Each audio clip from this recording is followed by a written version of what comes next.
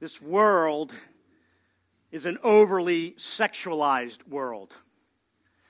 It's a world that continues to bombard us with its sexual ethic, its sexual worldview, and it's just all over the place, right? We cannot avoid it.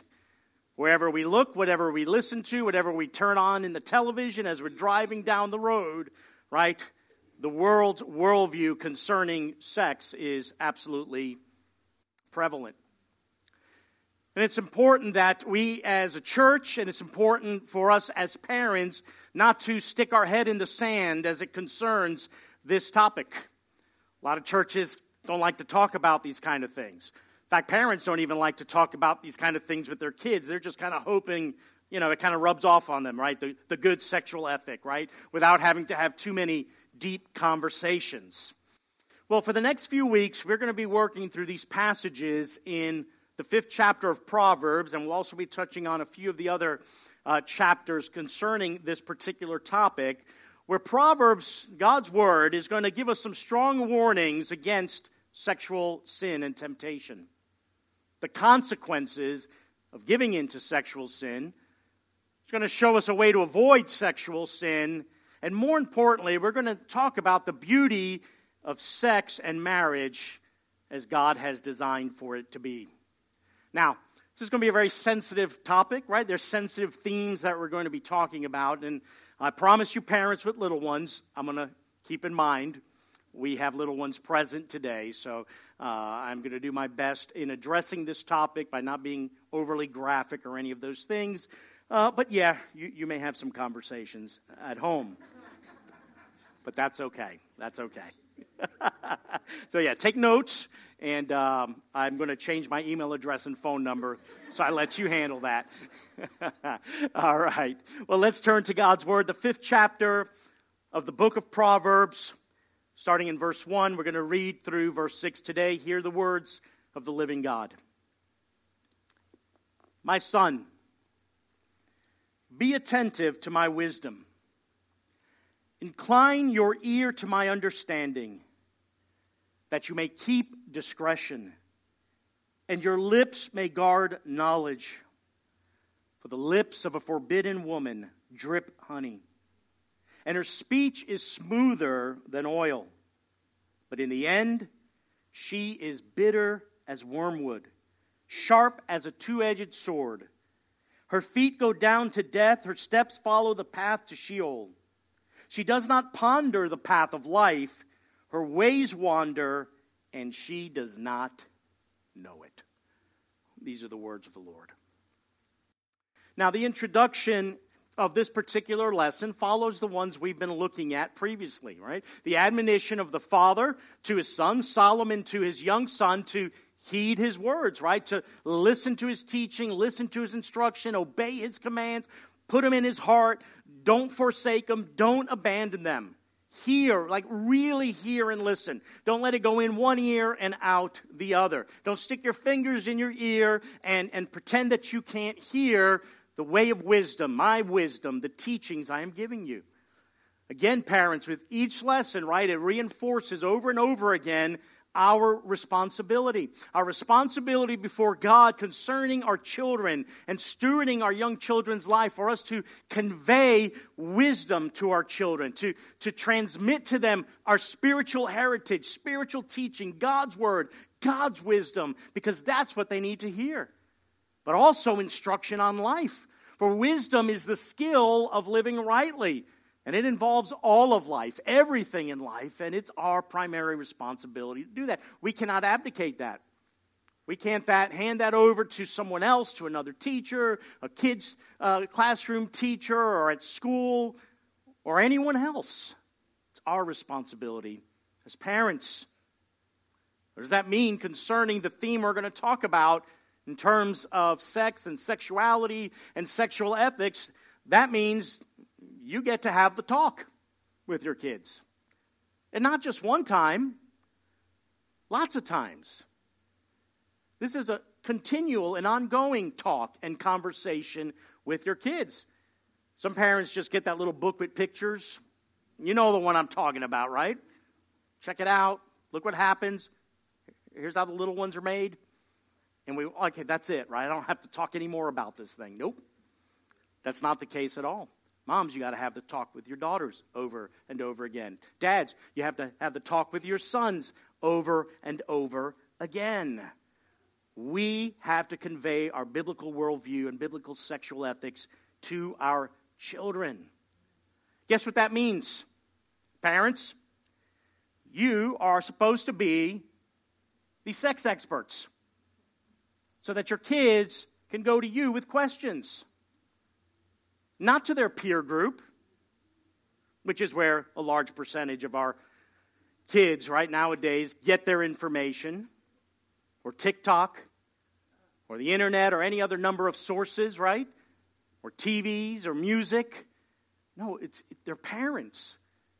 And we can't be silent concerning these things. We can't even be embarrassed about this beautiful design that God has given for a man and a woman to enjoy in the context of marriage. So we need to be the ones that they are coming to with questions. Is it awkward? Sure. Is it cringy? Yeah, sometimes it can be, but it's our responsibility. And our kids should never fear that they can come to us with those kinds of questions. They shouldn't, where they're not going to be, just put down, hey, you shouldn't be talking about that. We can't talk about that. Just don't do it until you're married. Right? That cannot be the sum of our talk with our kids. Don't do it until you're married. Well, a whole lot of good that does nowadays, does it? Gosh, I remember as a youth pastor, right, we were so steeped in just dumb legalism and all that kind of stuff, where that was it. Just telling kids, just don't do it. Keep that thing zipped up. Don't get caught alone with a girl or with a guy. Just don't. True love waits. Anyone remember the True Love Waits campaign? Yeah, that works really well. Purity rings. Anyone got a purity ring? As a teenager, right? Making those oaths of virginity. Those works of the flesh are not strong enough to subdue the innate passions and desires that young men and young women have. Why? Because we've been hardwired a certain way. Right? So those things are not enough. Right? Our kids need to understand God's design for men and women. Nowadays, we really got to explain that. Right? Because what's a man? What's a woman? I don't know. What do you want it to be? Whatever you think it is. Well, that's not truth. Truth is what corresponds with reality. God made man and he made woman, biological male and female. There are only two. There only have ever been two. There will only ever will be two. That was a tongue twister. And so, two, right? They need to understand God's design for marriage. What is this thing that God put together, this one flesh union where two become one? And all that signifies and all that it is a model for. They need to understand how beautiful the gift of sex is in marriage. It's not a dirty thing. It's abused, it's perverted, it's distorted, it's twisted by the world. But it is a gift of God. We're going to talk a little bit about more of that in a couple of weeks. And they also need to understand the consequences if they choose to live outside of God's good design. It is destructive. It is damaging. It will lead you to the path of ruin. We need to be able to talk about these things with our kids. The sad thing is we have to have that talk with our kids at a much younger age than we have in the past. Our kids are exposed to things from a young age, man, and it's hard because you're going to do your best to try to shield them from those things, but it's out and it's everywhere. So we need to use wisdom, and we need to look at their age and in age-appropriate ways begin to explain to them things that we had hoped to delay explaining, till they were like 35.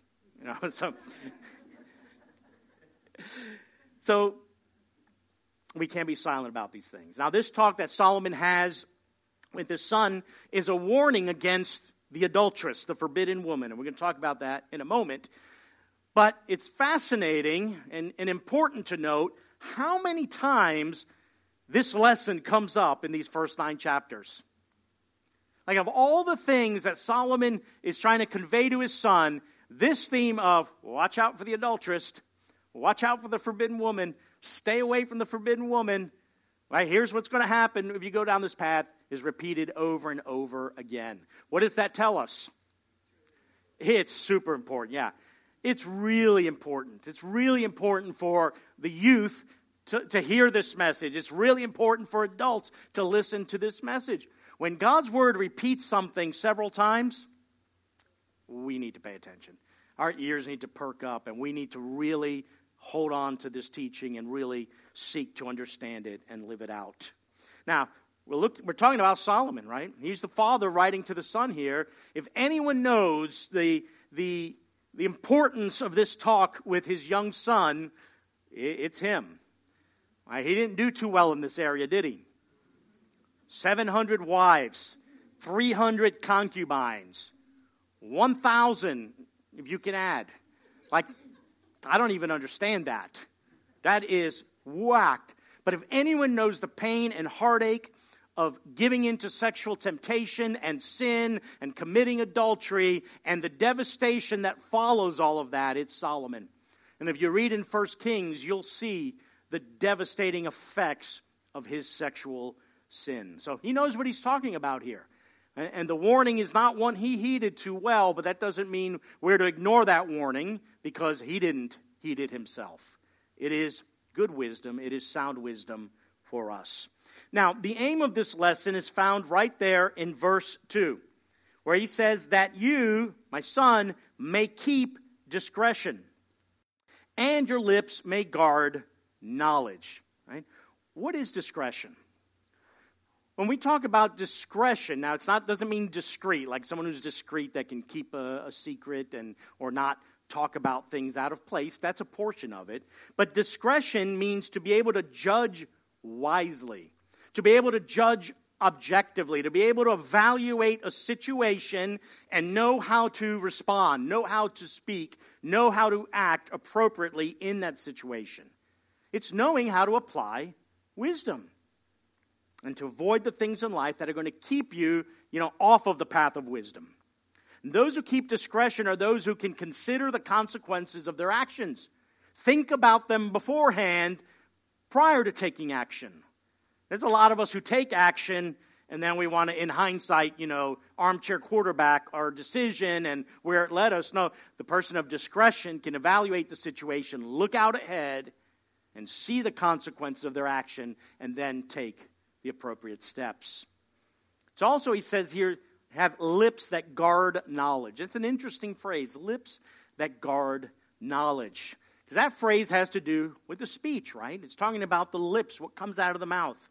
The one who guards knowledge is the one who speaks only what comes from the knowledge of God, who speaks only what comes from the way of wisdom. It's lips that speak truth.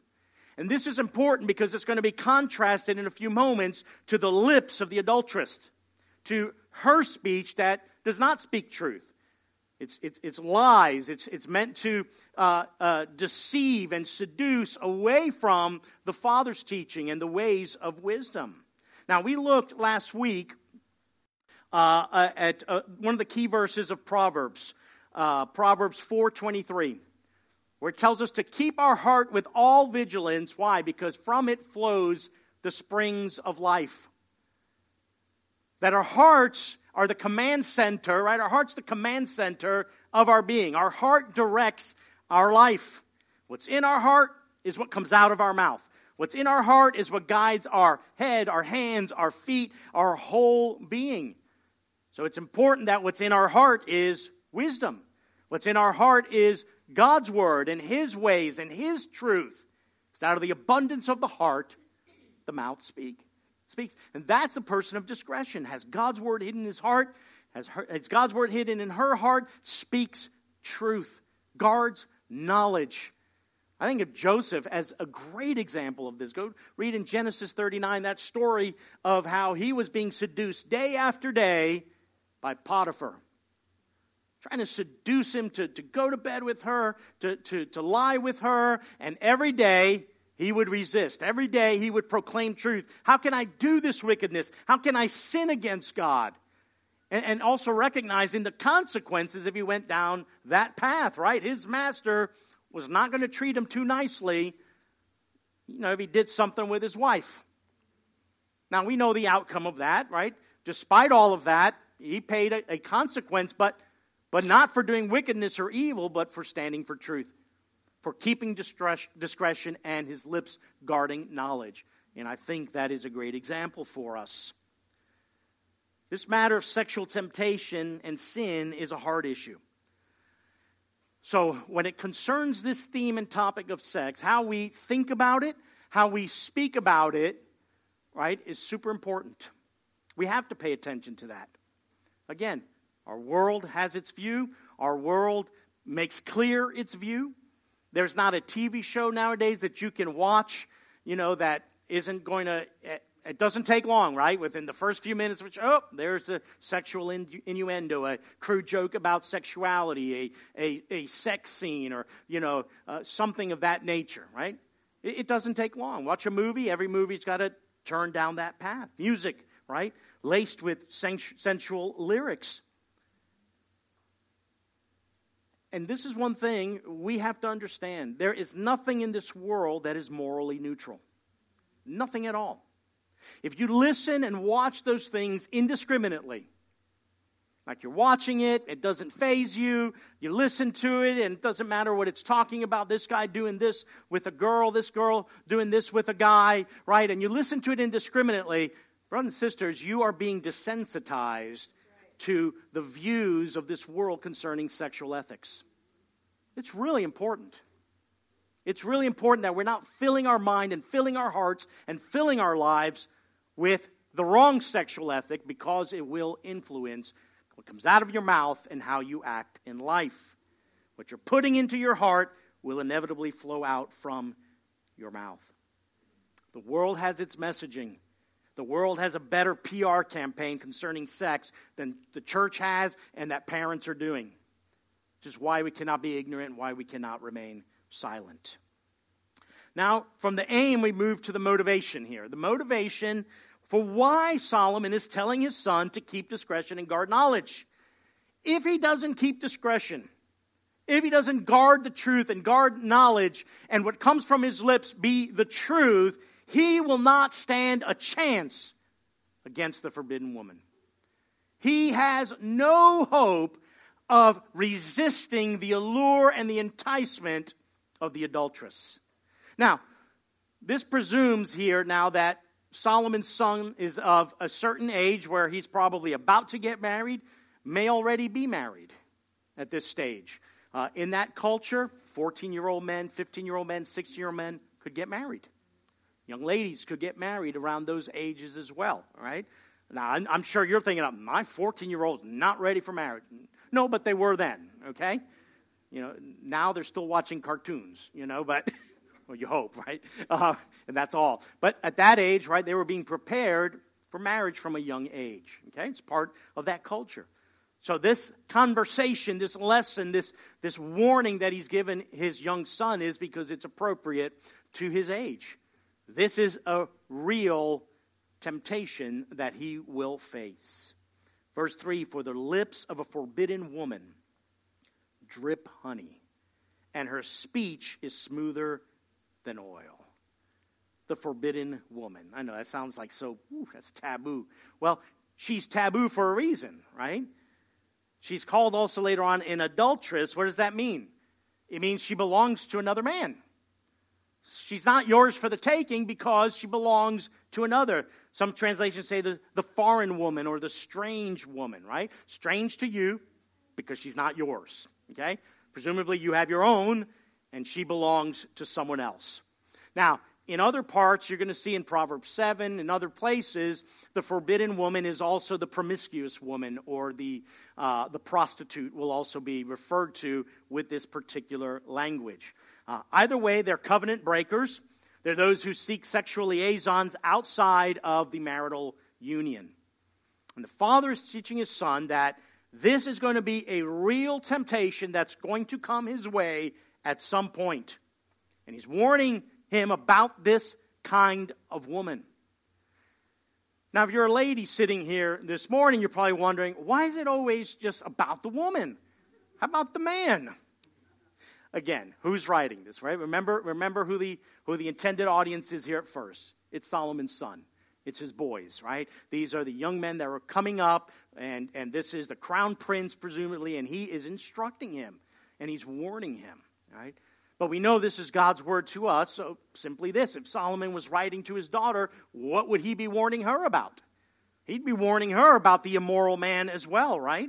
He would be warning her about the predatory kind of man who just wants to bed women, to put another notch on his belt, the sleazy pickup artist, right, who wants a high count on his conquests. He'd be warning his daughters about that. And we also need to be warning our young ladies about that. So you can take, right, it's not wrong to apply this and in the opposite sex as well, right? These admonitions to the son, right, just flip them and you can see them as well. And it's important because you're going to understand that in a moment, that what's in view here is not just an adulteress, right? She's a placeholder for all sorts of sexual sin, okay? So I want you to note also that Solomon's not shifting the blame of sexual sin just on the adulteress. Like, it's not all her fault. Young man, just stay away from her, man, because you're going to be an unwilling participant in the activity, you know? It's all on her. No, you're not going to see that at all. In fact, next week, you're going to see the culpability of the young son who acts in a foolish way, ignores the father's teaching, and goes down this path, and the consequences that he faces here. The son is not an innocent bystander. Everything isn't just happening to him, again, as an unwilling participant. The reality is not only can a person, an individual, be preyed upon by an immoral man or an immoral woman, someone could actually be the one who is the predator, is the immoral man or the immoral woman. And we have to heed that warning as well. So, to understand what's going on here, this teaching is regarding all manner of sexual sin, not just adultery. So we read this and understand, yes, this is what the father's trying to warn his son against. The heartache, the pain, the ruin that comes from an adulterous relationship for a whole host of reasons we'll look at next week. But the reality is, this is what happens in all manners of sexual sin. Concerns any sexual activity outside of the covenant of marriage. Again, the covenant of marriage is a heterosexual union between one man and one woman. Let's not be confused, right? Any sexual activity outside of marriage that destroys you, your marriage, or your future marriage is what he's talking about here. That includes not only adultery, but lust, fornication, cohabitation, one-night stands, pornography, and homosexuality. Any sexual sin. Anything that is a disordering of God's good plan and design for marriage and sex. Now, verse 3. For the lips of a forbidden woman drip honey, and her speech is smoother than oil. Interesting imagery that's used here. Because the first way that the young man is going to be tempted and drawn away into sexual sin is through the words of the adulteress. Through her words, her lips, her speech. She has honey lips, right? They drip with honey. What's honey? Well, there was no sugar back then, right? Honey is the sweetest, most delectable thing you can have. Her lips drip with honey. Her lips are sweet. Now, there's some erotic language there. Read Song of Solomon, and you'll see that same imagery come again, right? Her lips are delicious and beautiful. They drip with honey, and her speech is what? It's smooth like oil, right? This is refined oil, olive oil that's refined. That is, at that time, would have been the smoothest kind of oil there was here. She is a charmer. She's flirtatious. She uses words to allure and pull men away from their marriage vows. A sweet talker telling a man exactly what he wants to hear. So this is what the father is warning him about, repeating it over and over again. I'd imagine, like many of our kids, right? We repeat things to them over and over again, and they get tired of hearing it. Right? You start saying it, and they'll repeat it to you, but kind of sarcastically, right? Because they know what you're saying, right? Here we go again. Here we go again. Like a broken record. I hear it again and again. So the Father's wisdom is like that, just a repetition over and over again. But now we come to the forbidden woman, and she's going to offer rival words to the Father's wisdom. It's competing words, to the Son, really setting aside the Father's wisdom and teaching, because she's going to say something that he actually wants to hear. In fact, Proverbs 7:21 says this about the adulteress. With much seductive speech, she persuades him. With her smooth talk, she compels him, right? Same thing, seductive speech, smooth talk. Her words lure in the foolish young man. Isn't that what temptation does? Temptation calls out to each and every one of us, telling us what we want to hear, telling us what we think will be good for us, which will bring us pleasure. So the son has a decision to make, doesn't he? Does he listen to his father's wisdom? Does he heed the father's wisdom? Or does he listen to these flattering words that appeal to his flesh and follow after the seductress? But when it comes to sexual temptation, we all have that same decision to make. Every adult in this room, every young man, every young woman in this room has that same decision to make. Whose counsel will you listen to? Wisdom from God, knowledge that comes from the fear of the Lord, or your flesh and your carnal desires and impulses and the flattering talk of that thing that is seducing you away from God?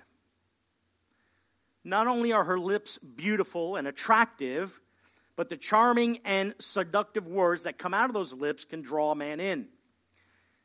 Men are suckers for flattering talk and the smooth talk. We love to hear it. Right, men? You're like, oh, that, no. You know it's true. Women know it. That's why they can manipulate men with that smooth talk and flattering talk. You know what I'm talking about. Marketers know the power of a woman's lips, don't they? Look at the advertising, man. Those lips are glossy and wet and plump and big, right? Well, that's not by accident, is it? Not at all, man. They're calling attention to a feature of a woman that it can be quite sensual. Look at the advertising even targeted to women who are purchasing lip gloss and lipstick, right? All this stuff to plump up their lips and make their lips look 5 times the size that they are, right? Why do women inject their lips with Botox and I don't even know what else, right? To make their lips look, right? They want to showcase those puppies, don't they? Why? Because they know they attract attention. They know guys love that. It's attractive. It's beautiful. Unless your Botox goes horribly wrong. In which case, it's not. It looks like you'll have a butt on your face. It's not a good thing, okay? Use that with extreme caution. Right? But there's a reason, right? Men are visual creatures, are we not? We are attracted physically. We get turned on physically by beautiful things and beautiful women, right? And lips play a big part of that. But here's the deal. Sexual sin and unfaithfulness doesn't just start with the physical look. It starts with the communication. It starts with the mouth, the lips, and the speech. And initially, that communication may seem innocent at first, may seem harmless at first. Well, it can begin at work. Your female coworker laughs at your silly jokes. No one else does, but maybe your cubicle partner does. And maybe she starts talking to you about how dissatisfied she is in her marriage and how things aren't going so great there. Maybe you have a male coworker who's always complimenting you. Oh, you really dressed really pretty today. You look so nice today. I love how your hair is today. It seems innocent. Maybe an old boyfriend or girlfriend hits you up on Facebook and wants to initiate some kind of just under the guise of catching up for old time's sake. What's going on with you? And now some secret communication starts going back and forth. Maybe you have a friend of the opposite sex who you seem to have more in common with than your wife or your husband. So you really enjoy talking with them. Maybe the girl at the gym that you've struck up a friendship with seems to understand you better than your wife does. And maybe she just is kind of calling to attention how good you're looking and how great of a progress you're making. And you begin to think, man, my wife doesn't pay attention to me like this. She's not talking about, how I'm working out and how I'm looking good. And the mind begins to wander. Maybe it's texting or emailing your coworker outside of work and to non-work related things, and it starts going deeper and deeper. Some of the communication becomes flirty in nature, and next thing you know, the trap is set. And again, you may think it's harmless or it's innocent, and maybe going to lunch with that female coworker or that male coworker and spending a lot of time with them and talking with them, maybe that's innocent and it's not really a problem. It's harmless, but you would be dead wrong. That type of communication is forging the bonds of emotional intimacy with someone that is not your spouse, that eventually will lead down the path of sexual sin. There's a warning for all of us here. Now, for some, it may not be the flirtatious or seductive or charming communication that is coming from another person. It might just be, like we've already talked about, the messages we're bombarded by from culture and from our world, right? And these messages, once again, that are lies that will eventually stoke the fires of unfaithfulness to our future spouse if we're not married right now. It's okay to fool around. It's okay to mess around. Go ahead, sleep with as many guys as you want, or many girls you want, or both, right? You got to figure out what you like, who you are sexually. There's nothing wrong with that. But there is, isn't there? Leads down the path of ruin and destruction. The world isn't shy about their intentions concerning sex and sexuality. It is one of the chief idols of our world, isn't it? This is why it's everywhere. It's prevalent, right? We're worshiping at this altar continually. And it's going to lead to massive confusion, pain, and heartache to those who follow that messaging. Maybe for some women, it's the communication that's going on in their own head concerning their husbands. Whatever dissatisfaction they might have, or whatever needs they don't feel their husband is meeting, or the expectations he's not living up to. Maybe my husband isn't as romantic as I'd want him to be, or need him to be. He doesn't listen to me like I want him to. Messages reinforced by romantic movies and romantic novels, right? There's a lot of women who love to read romance novels, and they become emotionally invested in this fake character, this man who seems to be everything that they want and that their actual husband is not. And some of you are like, come on, who does that? Lots of women.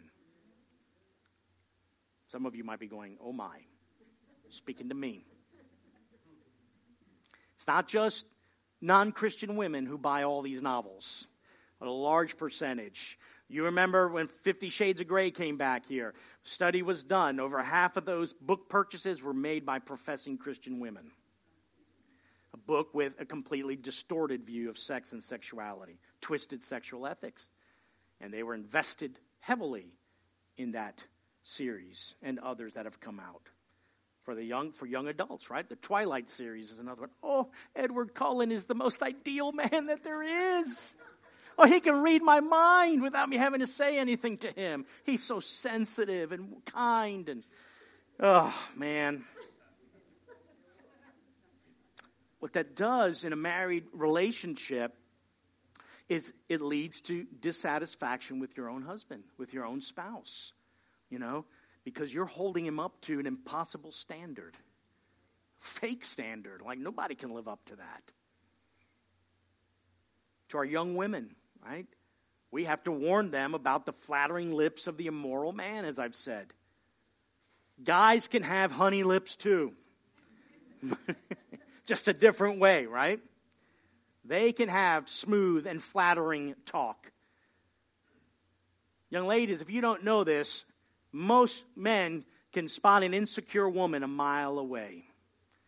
And that, for an immoral man, becomes an easy target, easy prey, right, to say the things he needs to say to get you to have sex with him. Happens over and over and over again. Men, watch out for the flattering lips of the person who is not your wife. Watch out for the woman with seductive language, flattering language, who's always coming around you, telling you about her failed marriage and how her husband doesn't do this or that for her. Watch out. Stay away. Avoid, like the plague. Women, watch out for the flattering lips of the man who is not your husband. Watch out. It happens in the church. This isn't just out there. This isn't just in the workplace or at the gym or where you take your kids to school or to their sports activities or play dates and moms and dads are there and other things. This happens in the church. And we're always on the lookout for those kind of relationships that are forming between spouses that are not married to one another, where one begins to confide in the other. Let me let you know something here. It is not okay if you're a lady here to go to another man here who is not your husband to talk about your spouse. Not even to ask for prayer concerning something your spouse is or is not doing. You can come see me about that. You can go to a mature lady, a mature spiritual woman of God here to talk and pray about that, but you're not to go to another member of the opposite sex and talk about that. Same goes for the guys. You don't go to another woman and say, oh man, I wish my wife was more like you. I'm going to shut you down real fast. I'm not joking. We don't play with that here, okay? This is serious. This is why God's Word is presenting that to us, brothers and sisters, because we all deal with it. We will all face it. We will all be hit with this at some point or another, some repeatedly throughout their life. Be careful. Be careful. Oh, where am I here now? Sexual sin starts with words, brothers and sisters, so be on guard, okay? We're warned. Let's consider the end of sexual sin, because now it tells us what the outcome of some of this looks like as it concerns the adulteress here. Many preachers have quoted the line, sin will take you farther than you want to go, keep you longer than you want to stay, and make you pay more than you want. And that's true. That's very true. Sin overpromises and underdelivers every time. The hook of sin, the cutting edge of sin is buried deep within the bait, but eventually you're going to be snared. Eventually you're going to be cut. Eventually you will taste the destructive end of it. So Solomon now is instructing his son concerning the deception of sexual sin and its outcome here. Verse 4. So she may have these honey lips and smooth talk, but in the end she is bitter as wormwood, sharp as a two-edged sword. You see the contrast? Where she was sweet as honey, now she's bitter as wormwood. Where she had smooth talk, now she's got a double-edged sword in its place. Sweetness turns to bitterness, smoothness turns to this cutting sword. This promise of pleasure, right, of following along and going after, now turns into a nightmare. Proverbs 22:14a says, the mouth of a forbidden woman is a deep pit. It devours, it consumes. She is the proverbial iceberg. On the surface, sweet, smooth talk, flattering, pleasure, wonder. Underneath is the devastation and the destruction and the ruin. Sin is like that. Appeals to our flesh, promises pleasure, but leaves, after we do it, the devastation of shame and loneliness. Look at the imagery Solomon is using to portray to the son the destructiveness of ignoring his wisdom and chasing after sinful pleasure. Bitter like wormwood. Now, wormwood's an herb that was used. Can be used. Someone can become intoxicated with it, but it's bitter. It's bitter. She is like that. She doesn't stay sweet for long. Some of you have tasted that, right? Who've given in to sexual sin and temptation, where that temporary initial pleasure is gone. And it's gone rather quickly. And in its place, what do we have? Guilt and shame. Sometimes it's just psychological and spiritual. Other times it has effects and impact that moves far beyond us. There's some in this room who've tasted the bitter end of adultery and divorce and the breakup of family. Some of you, prior to getting married, were very sexually active, and it has impacted your marital relationship. The devastation is real. The pain is real. The effects are real. Her smooth lips become a devouring mouth, cutting her victim to pieces. Verse 5, her feet go down to death. Her steps follow the path of Sheol. Now, we already saw this in chapter 2, Proverbs 2:18 and 19.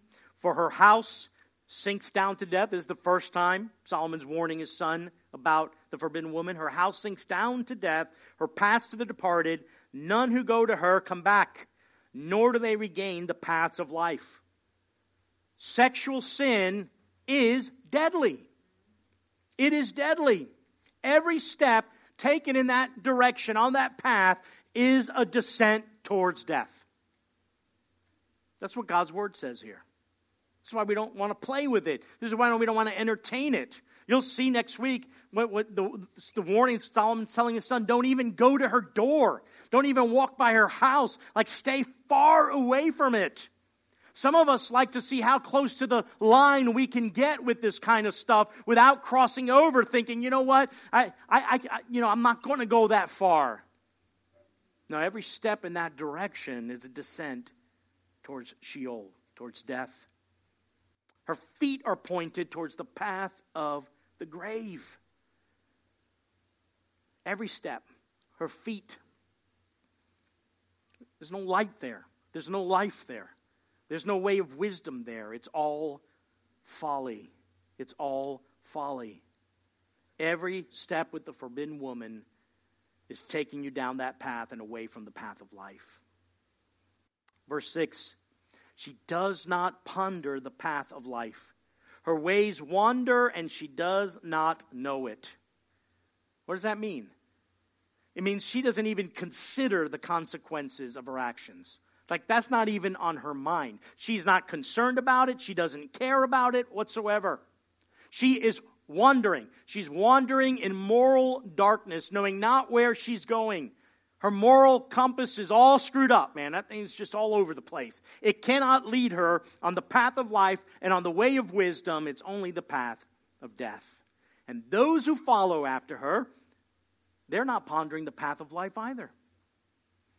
Those who choose that path are not considering the consequences of their actions. They give in to sexual temptation, so they are also wandering around and stumbling around in darkness. It's like having a cliff up ahead, but you don't know it's there because you're in the fog and in the midst of sexually immoral sin and darkness. Now, how do we avoid this end? How do we keep from going down the path of death, the way of the forbidden woman and following after her? Well, she doesn't ponder the paths of life, but we must ponder the path. We need to consider the end, the path of life. How do we do that? And one of the ways is by reverse engineering the outcome of being with the forbidden woman, of giving into sexual sin. Then this goes right back to the beginning with the aim of this particular lesson. Keep discretion. One who keeps discretion considers the end. Doesn't take a step without evaluating the outcome of where that step is going to take them. And think about that. Think about that, and any time you've given into sexual sin and have been on the other side of that, dealing with the consequences of that, and you're like, if only I didn't do this. If only I didn't walk this way. Considering where my actions will lead me if I follow through with my carnal impulses.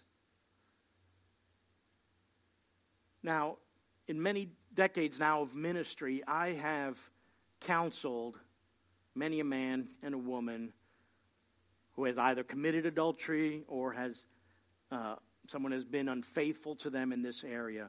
But to those who've committed adultery, without fail, every single one of them has said to me, if I had known the devastation on the other side of this, the pain it has caused my family, the destruction it has brought, the shame I am walking through, my life is a mess, I wouldn't have done that.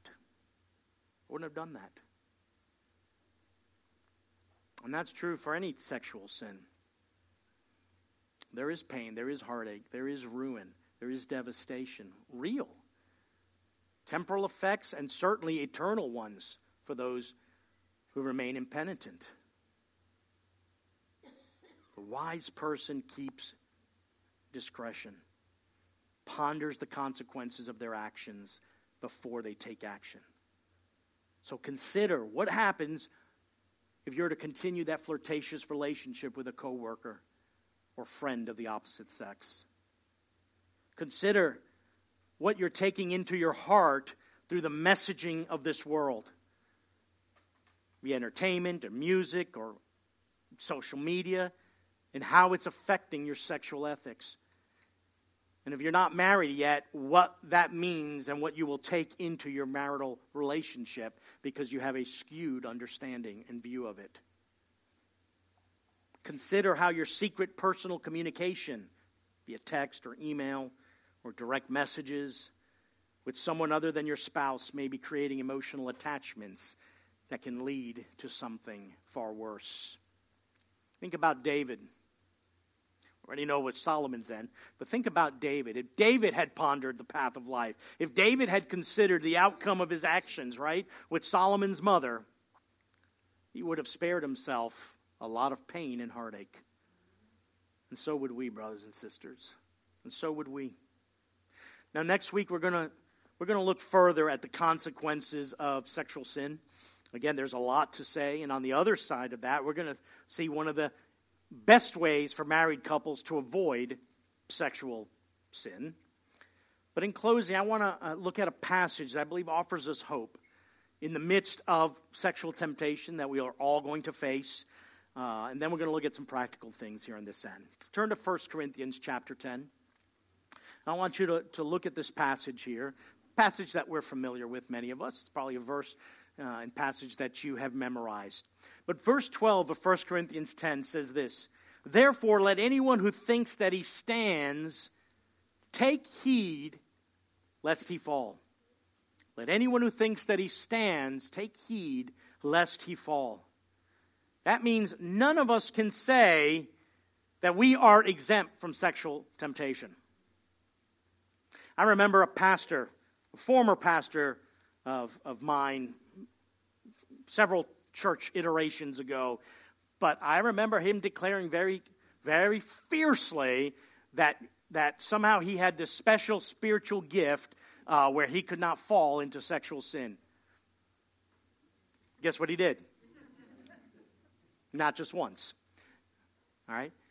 None of us are exempt from sexual temptation. None of us are exempt from the seduction and the allure, and we can't think that, we're strong enough spiritually, that cannot happen to me.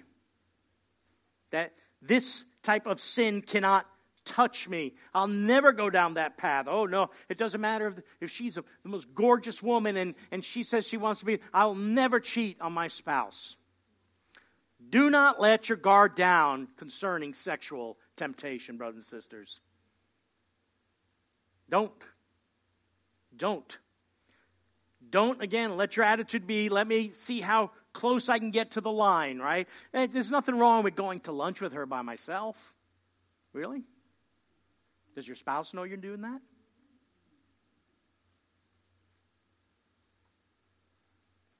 Don't play with fire. In fact, Solomon tells his son later on, can you carry burning logs in your bosom and not get burned?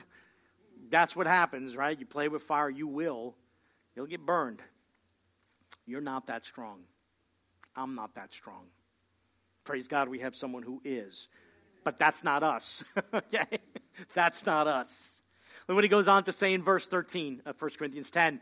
No temptation has overtaken you that is not common to man. Sexual temptation has been around forever. It's nothing new. There's new ways that it may manifest itself in our culture, right? Because we have, right, digital access to pornography 24/7. Again, billboards, advertising, commercials, movies, music, everything, on demand, right? Where we can certainly be seduced to a greater measure and degree 24/7, but it's been around forever. You're not being tempted in a unique way that no one has ever experienced. You're not struggling with something that no one else can identify with. No temptation has overtaken you, but that which is common to man. You're not the only one going through this. If you're struggling with sexual sin right now, brothers and sisters, you're not alone.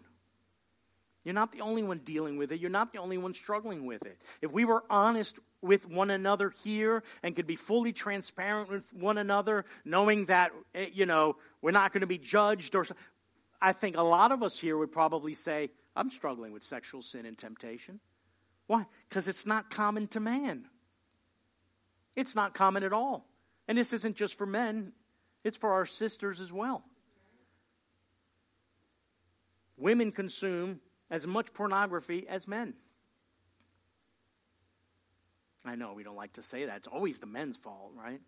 Only the men do that filthy, nasty stuff. No. Same amount of women do as well. This is a problem everywhere. The lie that we tend to believe is that we're struggling with something and no one else is going through with this, so I don't want to be transparent. I don't want to tell anyone else because I don't want them to think that, I'm not spiritual, I'm not saved, or whatever it is, right? But you're not alone in the struggle.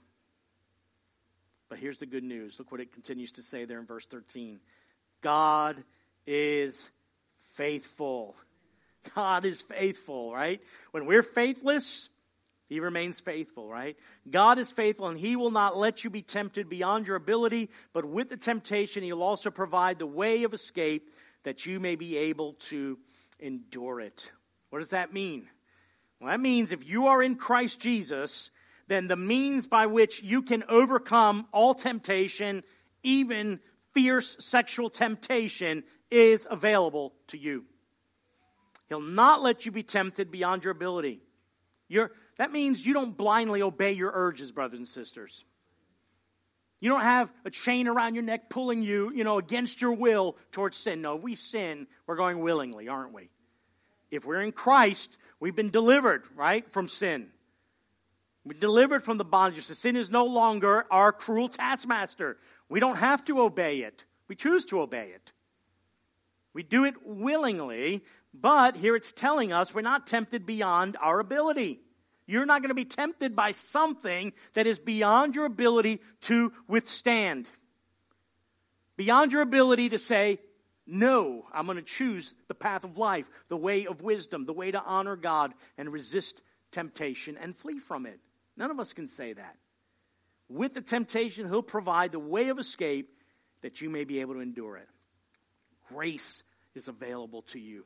Power is available to you to endure and resist every temptation, brothers and sisters.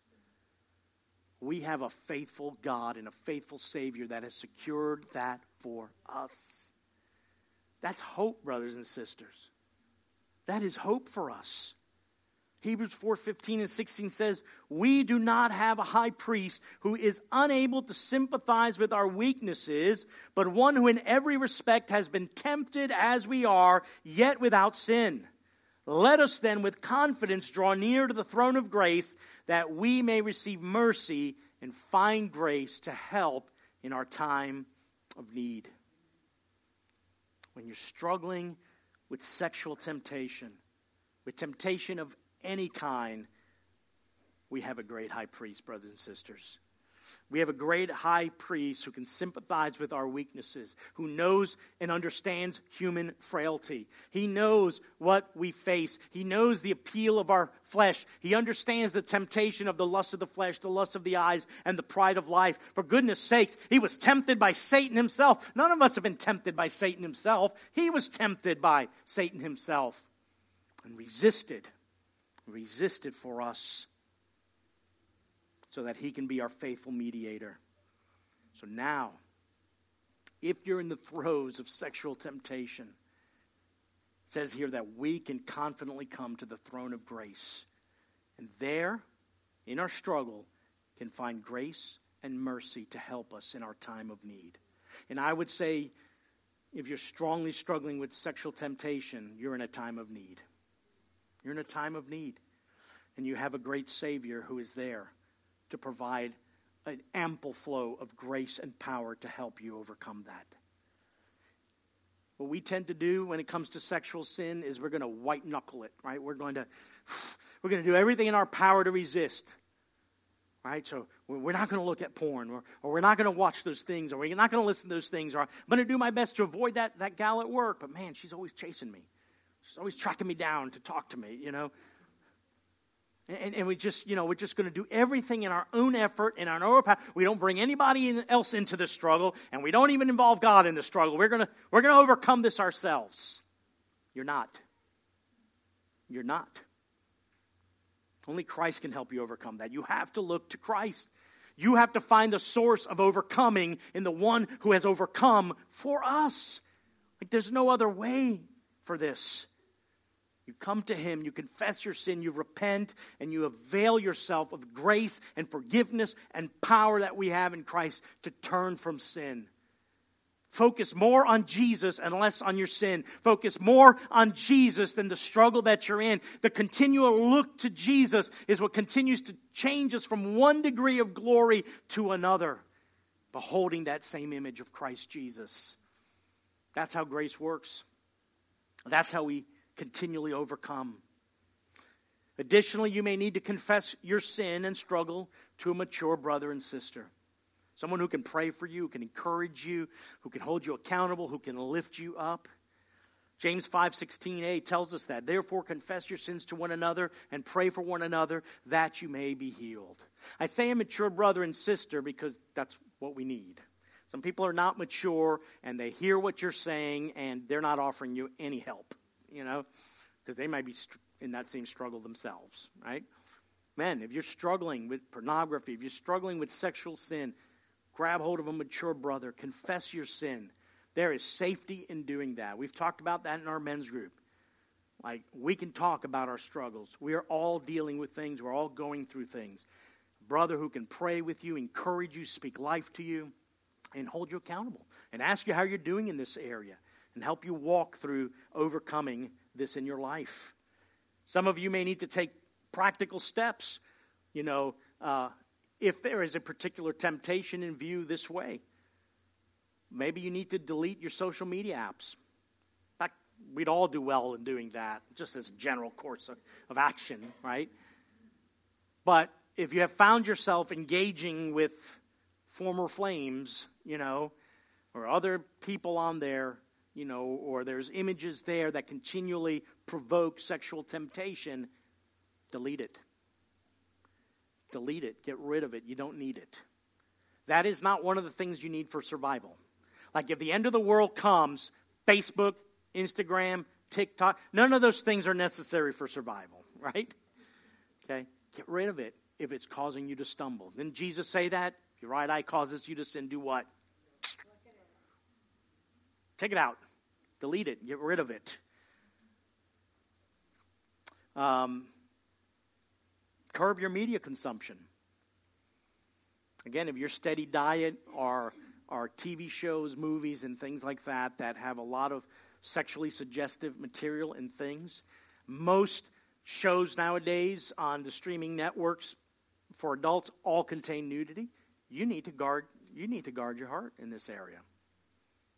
Not be someone who consumes this indiscriminately. And some of you may need to curb or eliminate that. You need to stop going to lunch with that coworker of the opposite sex like I talked about. You may need to change your workout time if that girl that you're always talking to is there in her little skimpy workout outfit. Some of you may need to stop reading romance novels that make you fantasize about being with someone other than your spouse.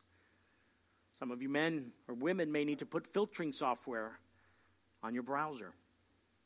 There are practical things we can do to help us ponder the path of life, to consider the consequences of giving in to sexual sin, because it's a big deal. But beyond considering that, brothers and sisters, I need to consider, above all else, Christ. Above all else, who purchased our salvation, who purchased our freedom from sin so that we can no longer be slaves to sin and mastered by our sinful desires and passions and urges like we were some wild beast. No. We consider Christ, who's granted us the grace and power to walk in holiness, to walk in purity for the glory of our God.